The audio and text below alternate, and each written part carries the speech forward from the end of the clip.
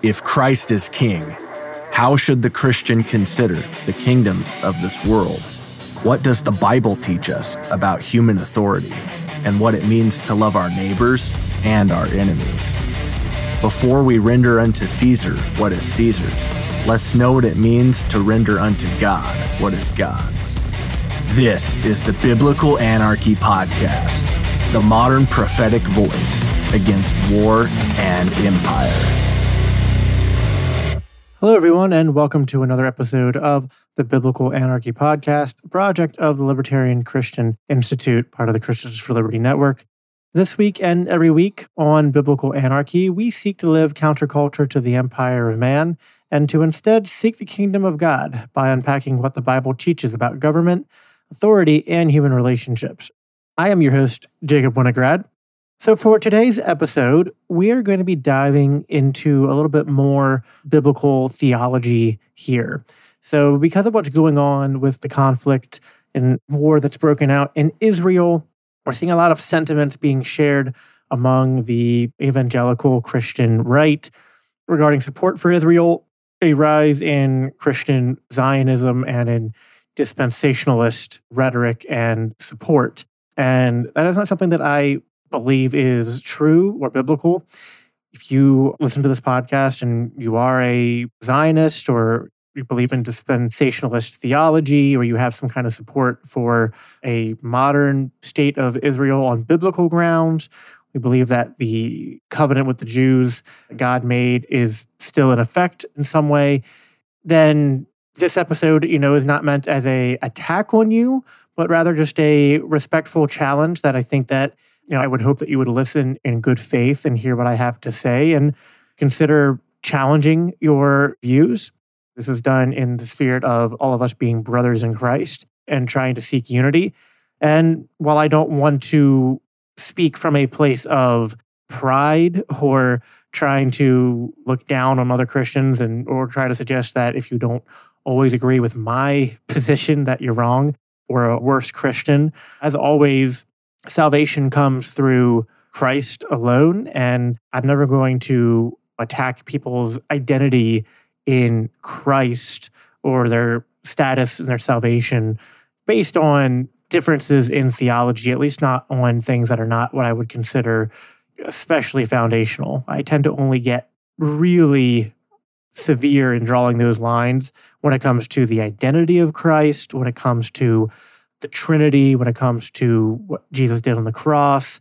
So there are some things I will draw those lines on. This isn't one of them, but it is a topic that I do think is important because I think that dispensationalist and Zionist mindsets in Christian theology, they do harm to our witness. I think that they also dilute the true significance of the cross and the covenant that Jesus has made, the new covenant that he has made. And I also don't think it's a service to the Jewish people who I think do need a savior just like everyone else.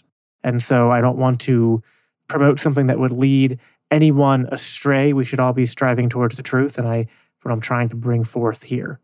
And while I don't usually dive into just straight theology on this podcast, there's usually some sort of political connection, and I would say in this one there is, and it might not be apparent right away, but by the end I think it will.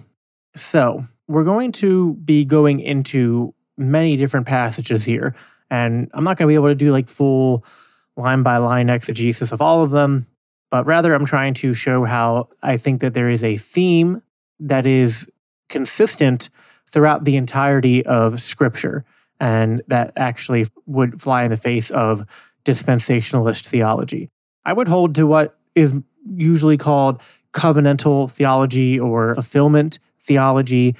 A lot of people who disagree with this will use a pejorative term to describe it. They call it replacement theology. So just some prefaces there. You can look up more on those different theological worldviews. I'm not going to go into the history of Zionism or the history of dispensationalism in this episode because, while not irrelevant, they're not especially relevant to the points that I'm trying to make here. This episode could get really lengthy and complicated if I was trying to define and address all aspects of dispensationalist theology and Christian Zionism versus alternative views that I and other Christians hold. Dispensationalism has elements of it that are incredibly eschatological and based on biblical prophecy. And then there's elements that are based on covenant scriptures and based on what we think about the different covenants in the Bible and what sort of theology we drive from what the Bible says about these different covenants. So these are all important aspects that should be talked about. And I think I'll be doing different episodes focusing on different areas as the months progress. This episode is going to focus more on the covenantal aspect of dispensationalist theology. So if you are a dispensationalist or against dispensationalism and you're looking more forward to arguments addressing the eschatology, that's not what this episode is going to be focused on. That stuff is, again, not unimportant, but I don't think it is the core of what, even if I believe that the claims of like dispensationalist theology, where they connect different passages in the Old Testament, different prophecies, looking at Daniel, and they create this weird construction with the end times and suggesting that what Jesus did was because of the Jews rejecting him, and so the Gentiles are grafted in, but this is to look forward to some sort of future re-grafting in of the kingdom of Israel, and that's part of this whole end time thing. And a lot of that is super complicated. And the disadvantage in addressing that is that trying to do it in a time-sufficient manner is difficult. And so to do that in this episode is just not going to happen. I'll do more research to make sure I fully understand the eschatological viewpoint of dispensationalists, and I will address that in a future episode. But today's episode is going to focus more on the covenantal aspect, on God made a covenant with Abraham, God made a covenant with Moses, and then there is the speaking of a new covenant as well, both in the Old Testament and then confirmed in Jesus. And what do these covenants mean? And I think that is incredibly important to understand. Even if we disagree on eschatology, I think that there is more room for different eschatological views in those who adhere to the gospel than there is for different views on how we view these covenants. I think that there is more desire in me to seek unity and to argue on these covenantal grounds than there is on eschatological grounds, if that makes sense. So we will address the claims, of different prophecies and, eschatology of dispensationalists in a different future episode. And throughout this episode, I will sort of somewhat clumsily, I might be talking about dispensationalist theology and also call it Zionist theology or equate the two, because it mostly is. I suppose it's possible for someone to be a Christian Zionist and not do that on dispensationalist grounds, but I think the normal, fervent Christian Zionism that really argues in favor of the modern nation state of Israel and would try to seek to defend or justify everything that Israel does comes from more of the Christian dispensationalist theology. So anyway, that's a little bit more in terms of caveats and explanations than I might typically give in an episode, but I'm diving into just incredibly complex and tumultuous waters. And so I thought that it would be beneficial to, at the beginning, really explain the specific area that I want to tackle in this episode. And again, we'll be probably ongoing through the rest of this winter and into the new year. Here and there, we'll re-tackle dispensationalism and talk about its different aspects. So with that out of the way, we're going to start in the New Testament, but don't worry, we're going to be bringing Old Testament passages up here as well. And so we're going to start in the book of Romans, I think, which will be in chapter 9. Basically, what we're trying to ask here is, what has happened with the Old Testament covenants? And you could kind of identify two covenants in the Old Testament. You could identify the covenant that God made with Abraham back in Genesis, and then you could say that there was a more specific covenant made with the Israelites through Moses that was connected to that Abrahamic covenant, but not necessarily synonymous. And this does get rather complicated, and this is not something that necessarily all Christian theologians and scholars would agree with. It does get a little messy when talking about the differences and overlap between the Abrahamic and Mosaic covenants. But I think that they are different enough, although that overlap does exist. But we're talking about what the purpose of the Mosaic covenant was, and then the promises that were made in the Abrahamic covenant. Who are the inheritors of that covenant? So those are the questions we're trying to answer. We're trying to answer what has been done with the Mosaic covenant and what has been done with the Abrahamic covenant. And I would argue the onset here, just to kind of say where I'm going, I would say the Mosaic covenant has been fulfilled by Christ and brought to an end. So the Mosaic covenant has been fulfilled, and I would say Christ is the fulfillment of that Mosaic covenant. This is similar to what Greg Baus and I talked about in our episode on the conquest of Canaan. The Mosaic covenant was part of what we were describing in that eschatological intrusion in that episode. So I'll have a link for that in the show notes because some of that's going to cross over into this. But the Abrahamic covenant, I would argue, is still in operation, but that would be in the sense that it has been fulfilled. And the promises of that covenant are going to still be in effect, but we have to ask, who are they for? And so that is why I think Romans 9 is the place that we need to start.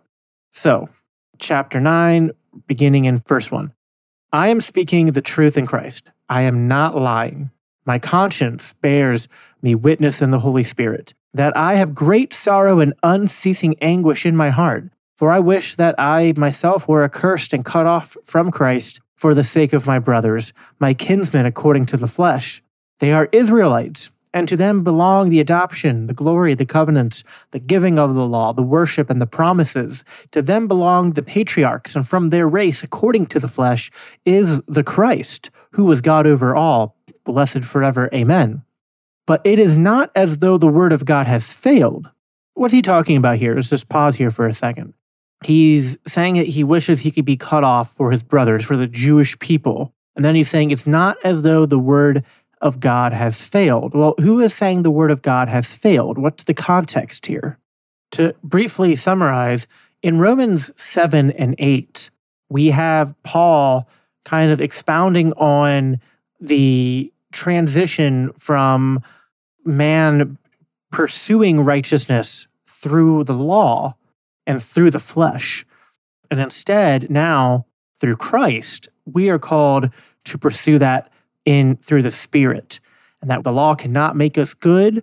The law cannot save us. We are not able to do what is good in the eyes of God apart from the redeeming grace of God and from His Spirit enabling us to do so. And so there's a lot spoken of in chapters 7 and 8 regarding this transition, regarding the juxtaposition between the law and the flesh versus the Spirit and the grace that comes through this new covenant. So this is obviously going to a Jewish audience and to Paul's mind, who is a trained Jewish mind, something that needs to be reconciled. So it's basically saying, well, has God changed the covenant, or did God's old covenant fail? Like, is He breaking His promises? How can we square this with the idea that God is a God who keeps His promises, who never changes, who's trustworthy? And so that, I think, is the context that Paul is referring to and the objections he's anticipating and attempting to answer here. So to go back into it, it's not as though the word of God has failed, for not all who are descended from Israel belong to Israel, and not all are children of Abraham because they are his offspring, but through Isaac shall your offspring be named. To quote from the Old Testament, this means that it is not the children of the flesh who are the children of God, but the children of the promise who are counted as offspring. So to pause here again for a second, what does that mean? Well, this is a reference to the fact that Abraham had more than one son. Sorry, my cat's meowing at me.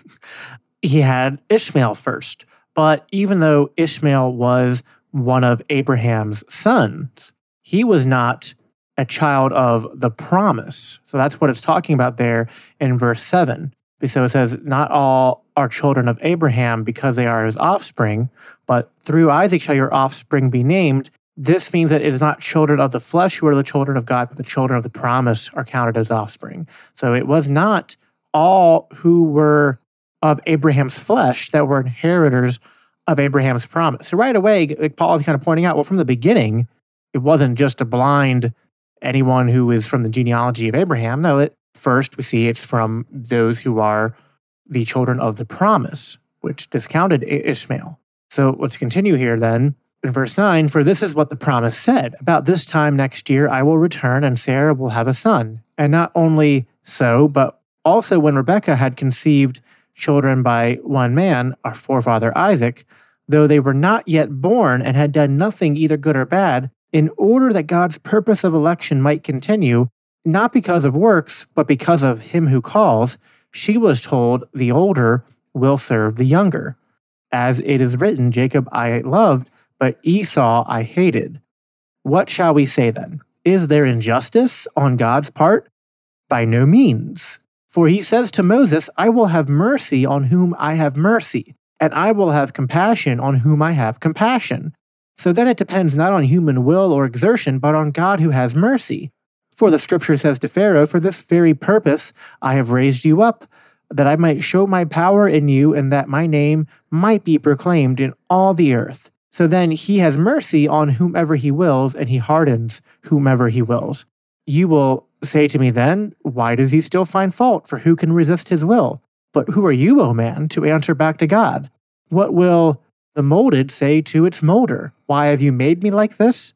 Has the potter no right over the clay to make out of the same lump one vessel for honorable use, another for dishonorable use? What if God, desiring to show his wrath and to make known his power, has endured with patience vessels of wrath prepared for destruction, in order to make known the riches of his glory for the vessels of mercy, which he has prepared beforehand for glory, even us whom he has called, not from the Jews only, but also from the Gentiles.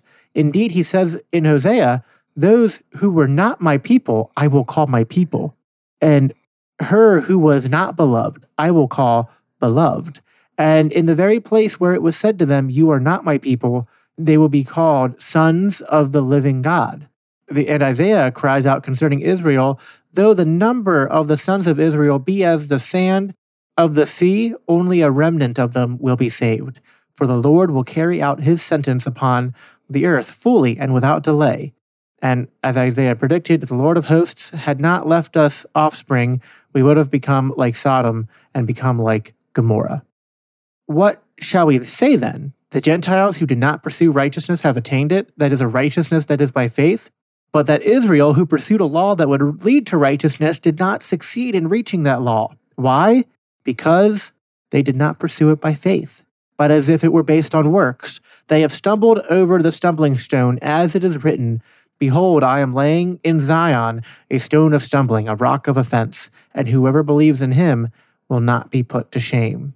By the way, the stone of stumbling is definitely an allusion to Christ there. So there's a lot there in that chapter alone. And I mean, I could almost make an entire podcast or, series on Romans 9. There is just so much there, not just relating to covenantal theology, but also relating to God's sovereignty, election, predestination, free will. This gets into Calvinism and free will versus determinism, soteriology, all stuff that I find immensely interesting and important. We're going to leave that stuff aside, even though I am of the Reformed persuasion and definitely have perspectives on this chapter. But all Christians, regardless of if you're Reformed or not, we should be able to agree on the covenantal teaching here that is not just echoed in this passage. I mean, even in this passage, we see Paul making his own case. He refers to Abraham, he refers to Jacob and Esau, he refers to passages in Hosea and in Isaiah as well.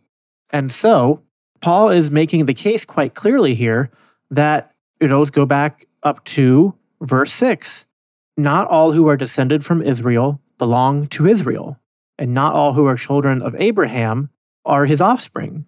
So, right there in Romans 9, we see that this idea being made that the descendants of Abraham are not just according to the flesh. And we can expound upon this in other passages to support this claim that Paul is making here, that God has sovereignty over his covenant, and that his covenant with the Jews was never, even from the beginning, a strict, well, all of your descendants, just based on the flesh, based on genealogy, are going to be the true descendants of Israel or the true descendants of Abraham. It's not according to the flesh, but according to the promise and according to those who pursue righteousness by faith. So that's Paul's essential claim here, is that those who are Israel are not those who are just according to the flesh, but those who are in Christ. We can see this echoed in Galatians. We'll look in Galatians chapter 3, starting in verse 10. For all who rely on the works of the law are under a curse. For it is written, cursed be everyone who does not abide by all things written in the book of the law and do them. Now it is evident that no one is justified before God by the law, for the righteous shall live by faith. But the law is not of faith, rather the one who does them shall live by them. Christ redeemed us from the curse of the law by becoming a curse for us. For it is written, cursed is everyone who is hanged on a tree, so that in Christ Jesus the blessing of Abraham might come to the Gentiles, so that we might receive the promised Spirit through faith. It also says before this section I just read in Galatians 3, I should have done this in order, but I'm doing it out of order just because it's what made sense in my mind. We'll start in verse 5. Do he who supplies the Spirit to you and works miracles among you do so by the works of the law or by hearing with faith? Just as Abraham believed God and it was counted to him as righteousness. That's what he was referring to later on in verse 11. The righteous shall live by faith. Just as know then, picking up in verse 7, that it is those of faith who are the sons of Abraham. And the scripture, foreseeing that God would justify the Gentiles by faith, preached the gospel beforehand to Abraham, saying, in you shall all the nations be blessed. So then, those who are of faith are blessed along with Abraham, the man of faith. Now we'll pick up in verse 15. To give a human example, brothers, even with a man-made covenant, no one annuls it or adds to it once it has been ratified. Now the promises were made to Abraham and to his offspring. It does not say, and to offsprings, referring to many, but referring to one, and to your offspring, who is Christ. This is what I mean. The law, which came 430 years afterwards, does not annul a covenant previously ratified by God, so as to make the promise void. For if the inheritance comes by the law, it no longer comes by promise. God gave it to Abraham by a promise. So then why then the law? Well, it was added because of transgressions until the offspring should come to whom the promise has been made and has been put in place through angels by an intermediary. So right there, we have everything said that I said at the beginning. The Mosaic law, the Mosaic covenant, which was the law, that has been fulfilled in Christ. And Christ was the offspring that was referred to, who is the inheritor of the promise of Abraham. And we are co-inheritors in that because Christ is in us, because we die and are born again with Christ and become inheritors with him. This is what is said many times in the New Testament. And I'm going to jump ahead to the end of this chapter here, starting in verse 23. Now, before faith came, we were held captive under the law, imprisoned until the coming faith would be revealed. So then, the law was our guardian until Christ came in order that we might be justified by faith. But now that faith has come, we are no longer under a guardian, for in Christ Jesus you are all sons of God through faith. For as many of you as were baptized into Christ have put on Christ. There is neither Jew nor Greek, there is neither slave nor free, there is no male and female, for you are all one in Christ Jesus. And if you are Christ's, then you are Abraham's offspring, heirs according to the promise. This is almost like I don't have to make much of an argument because I think the scripture just states it quite clear and quite plainly. And this goes on, Galatians chapter 4, Paul continues to make these points as well, adding on to everything he said in Galatians 3. Here in Galatians 4, we see kind of echoed again what he talked about in Romans 9. For it is written that Abraham had two sons, one by a slave woman, one by a free woman. But the son of the slave was according to the flesh, while the son of the free woman was born through promise. And then it goes on later in verse 29, but just as at that time he who was born according to the flesh persecuted him who was born according to the Spirit, so also it is now. What does the scripture say? Cast out the slave woman and her son, for the son of the slave woman shall not inherit with the son of the free woman. So brothers, we are not children of the slave, but of the free woman. So this is, again, what we see echoed in Romans 9. Now, this is all New Testament and Paul. Some people might ask, well, what did Jesus say about the new covenant and the Jewish people? And also, is there support for this idea in the Old Testament? Aside from the fact that Paul, in all these passages I've been reading, has been alluding to the Old Testament, to the old scriptures in all of his arguments and all of his points. But it's fair to ask where else this can be found, and so we can do that. As for Jesus, although I could pull up more than just one example, I think the most prudent example is really just the Last Supper. Jesus says, this is the blood of my new covenant. So clearly there's a new covenant. And that's straight from the horse's mouth right there, right? Luke 22, verse 20, the cup that is poured out for you is the new covenant in my blood. So this is something that Jesus says, this is something that Paul reiterates, and he makes Old Testament allusions to. And we can go find more Old Testament allusions to the anticipation of a new covenant and the foreshadowing of this new covenant. In Deuteronomy 29, Moses speaks about looking forward to a time when Israel would be given a heart to understand. And Moses is predicting that Israel is going to fail to keep the old covenant, but then that there will be a time of restoration. I'm summarizing Deuteronomy 29 and 30. Just for the simplicity of time, you can go read those passages. And what Moses says in Deuteronomy, this is in 30, the Lord your God will circumcise your hearts and the hearts of your descendants so that you may love him with all your heart and all your soul and live. And so, it's a difference between the covenant they're living under and the future covenant.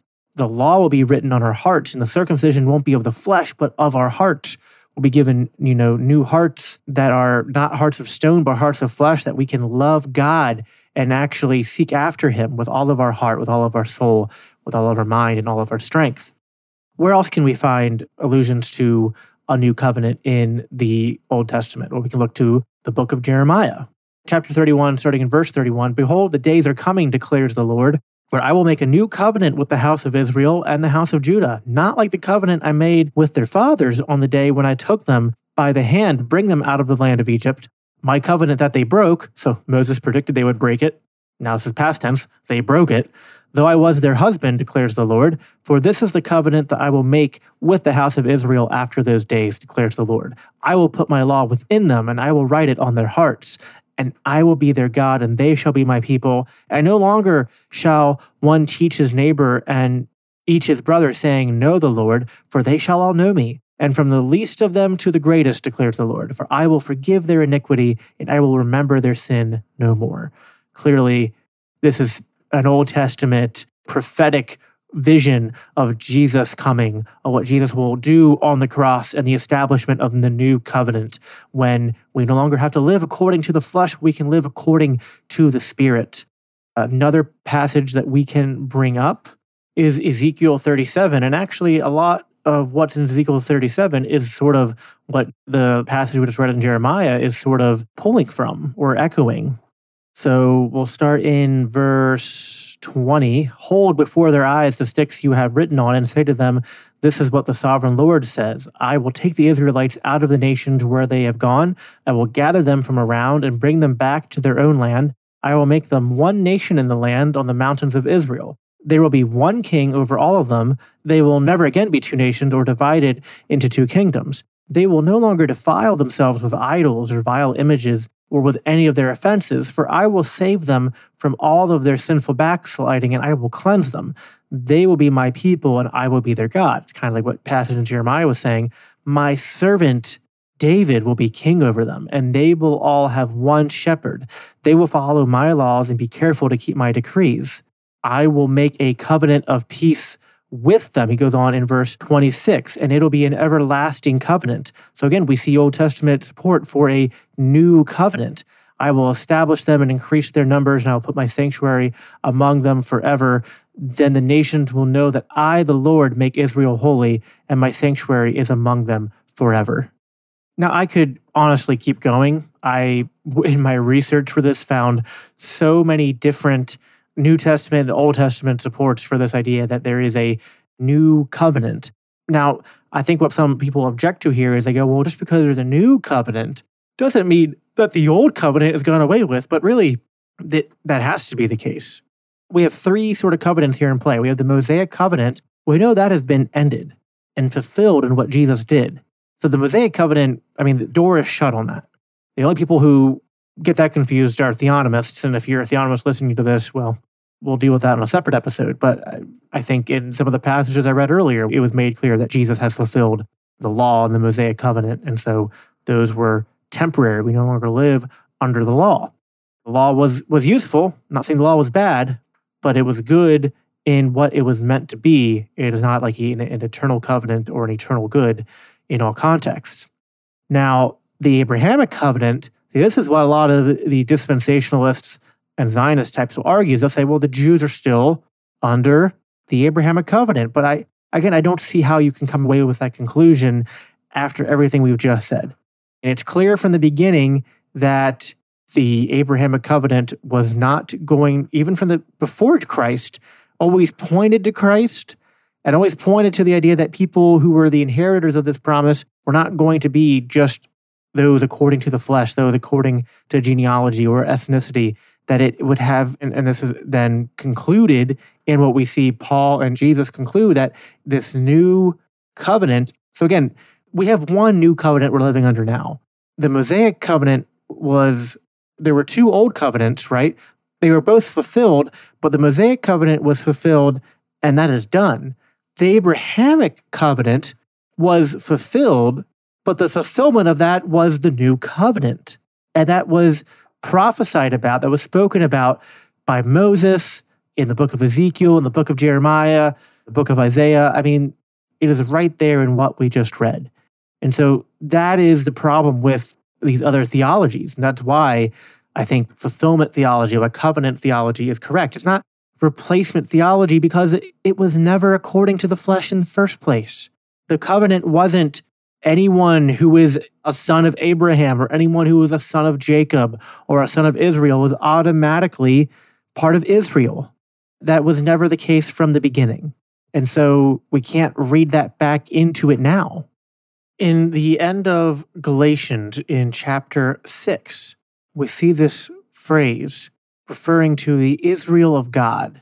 It says, as for those who follow this rule, peace be upon them and mercy, and upon the Israel of God.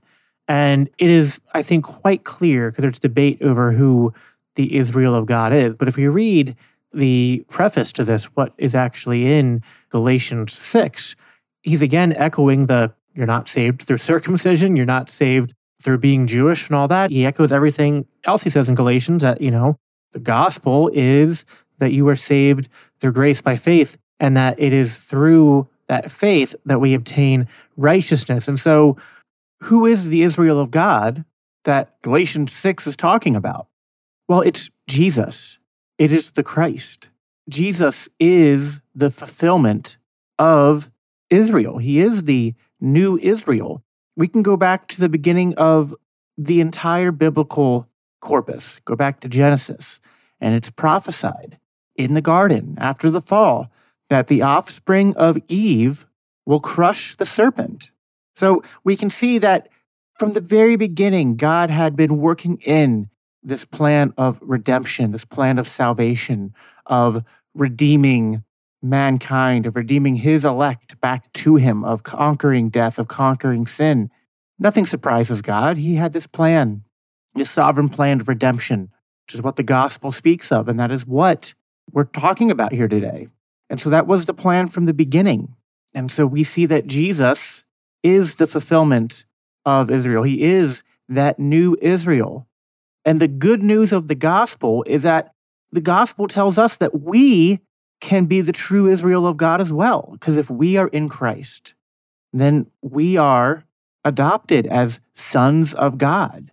We're not sons of God by nature as Christ is, but we are sons of God because we have been born again, because we have died with Christ and we have risen with him in his resurrection. And now we are co-inheritors in those covenant blessings. The Israel of God is the church. It is all of those who believe and who obtain righteousness by faith. Now, I want to be clear here. This doesn't mean the Jews are cut off. Like, if there was such a thing as replacement theology, it would be to say the Jews have been cut off and are now cut off forever. But that would be like inverting the problems of dispensationalist or like more Zionist or dual covenant theology.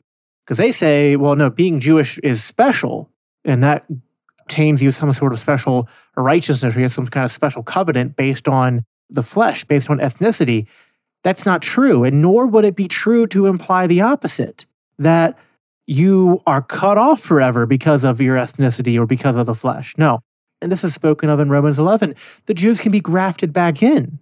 Any Jewish person can come to saving faith, but they don't obtain, again, the point of all the scripture I have read this entire podcast has been that becoming an inheritor of the promise of Abraham, obtaining that righteousness, is not done through the flesh. It's through faith. It's that simple. And so that's why it's not replacement theology. It is fulfillment theology. It's covenant theology. And so that's the good news. Really, it's just the gospel. It's the good news of Jesus Christ as King who came down, died on the cross, established his kingdom, which is not of this world, and that now he is the offspring of Abraham, that we can inherit those promises through, that we can have that righteousness, that we can have the relationship with God. We're no longer separated. That's what the veil being torn is about. It's about the separation between us and God is no longer there. That because of what Christ has done, not through our own efforts, not through anything we have done, but through what Christ has done, we can be counted as righteous, and he does not look upon our sin, and he doesn't even remember it. He doesn't even see it when he looks at us. He looks at us through the blood of Christ, and he sees us as redeemed. And if we live by that, if we live by that spirit, we can live as a redeemed people and as a redeemed church, as the body of Christ. And so that is what covenant or fulfillment theology is, and really it's just an affirmation of the gospel, the beauty of what it is, and the good news that it is. So I think that's important. Anytime we deviate away from that, we are going to fall back into trying to obtain righteousness through the flesh. The reason this applies to what I focus on this podcast is that this Zionist or dispensationalist theology is used to support the idea that there's something special about the Jewish people that people then use, evangelical Christians of this bend, I think, use this theology to basically support en masse anything that the modern nation state known as Israel does. Now, it'd be one thing I was having this conversation with a Jewish person. That's a completely different conversation. That's over the legitimacy of the New Testament scriptures, the legitimacy of the interpretation of those Old Testament prophecies referring to Jesus Christ as the Messiah. But, that's an important thing to end on here too, is that, again, I say this a lot, I'm a broken record, but it needs to be said. The Jews would have been happy with a Jesus who was coming to establish a political kingdom, who was coming to tell them that they could have still obtained righteousness by being Jewish. Like, Jesus didn't come to just add the Gentiles in. Like, there's not dual covenants at play here. There's no evidence for that in Scripture. Rather, there is one covenant that God made with Abraham that Christ fulfilled, and that now anyone who has faith in Christ can inherit that promise with Christ. So we have to be careful to not try to pursue salvation through the flesh, and we have to be careful to not use ethnicity or genealogy or any other kind of collective identity outside of Christ as some sort of claim of merit or claim of specialness. Those don't exist. The only identity that matters is our identity in Christ. The only nationality that matters is the nationality we obtain when we become part of the kingdom of God. We become sons and daughters in that kingdom. And so I will end on that, although just keep in mind that this covenantal and fulfillment theology, in opposition to dispensationalist or Zionist theology, is going to come up a lot in coming months as we continue to cover what's going on in the conflict and war in the Middle East between Israel and Hamas and the Palestinian people who are caught up in the middle. And again, this is not a hatred for the people living in Israel. It's not a hatred for the Jews. It's not saying they deserve anything, bad or good, right? They need to be treated or judged on their own merit, not be given some special status because they're Jewish. It would be equally wrong to condemn all people because they're Jewish, or to say that they're exempt or somehow special because they're Jewish. That is the point that I'm trying to make here. Well, that is all I have for today's episode. I hope that what I said made sense. I hope that it's encouraging and a blessing. As always, if this kind of material, the things I talk about on this podcast, if you enjoy, if they bring value to you and you want to consider supporting the work that I do and the work that we do here at the Libertarian Christian Institute, if you would consider making, a donation, whether it's one-time donation, cost of a cup of coffee, give us like $5 or something. If you want to do more than that, consider becoming a monthly contributor. If you do it at $10 a month or more, you become an LCI insider, and there's a lot of perks that come along with that. So you can go to biblicalanarchypodcast.com to find out more on that. And that's all I got for you guys. Talk to you again next week. The Biblical Anarchy Podcast is a part of the Christians for Liberty Network, a project of the Libertarian Christian Institute. If you love this podcast, it helps us reach more with a message of freedom when you rate and review us on your favorite podcast apps and share with others. If you want to support the production of the Biblical Anarchy Podcast, please consider donating to the Libertarian Christian Institute at biblicalanarchypodcast.com, where you can also sign up to receive special announcements and resources related to biblical anarchy. Thanks for tuning in.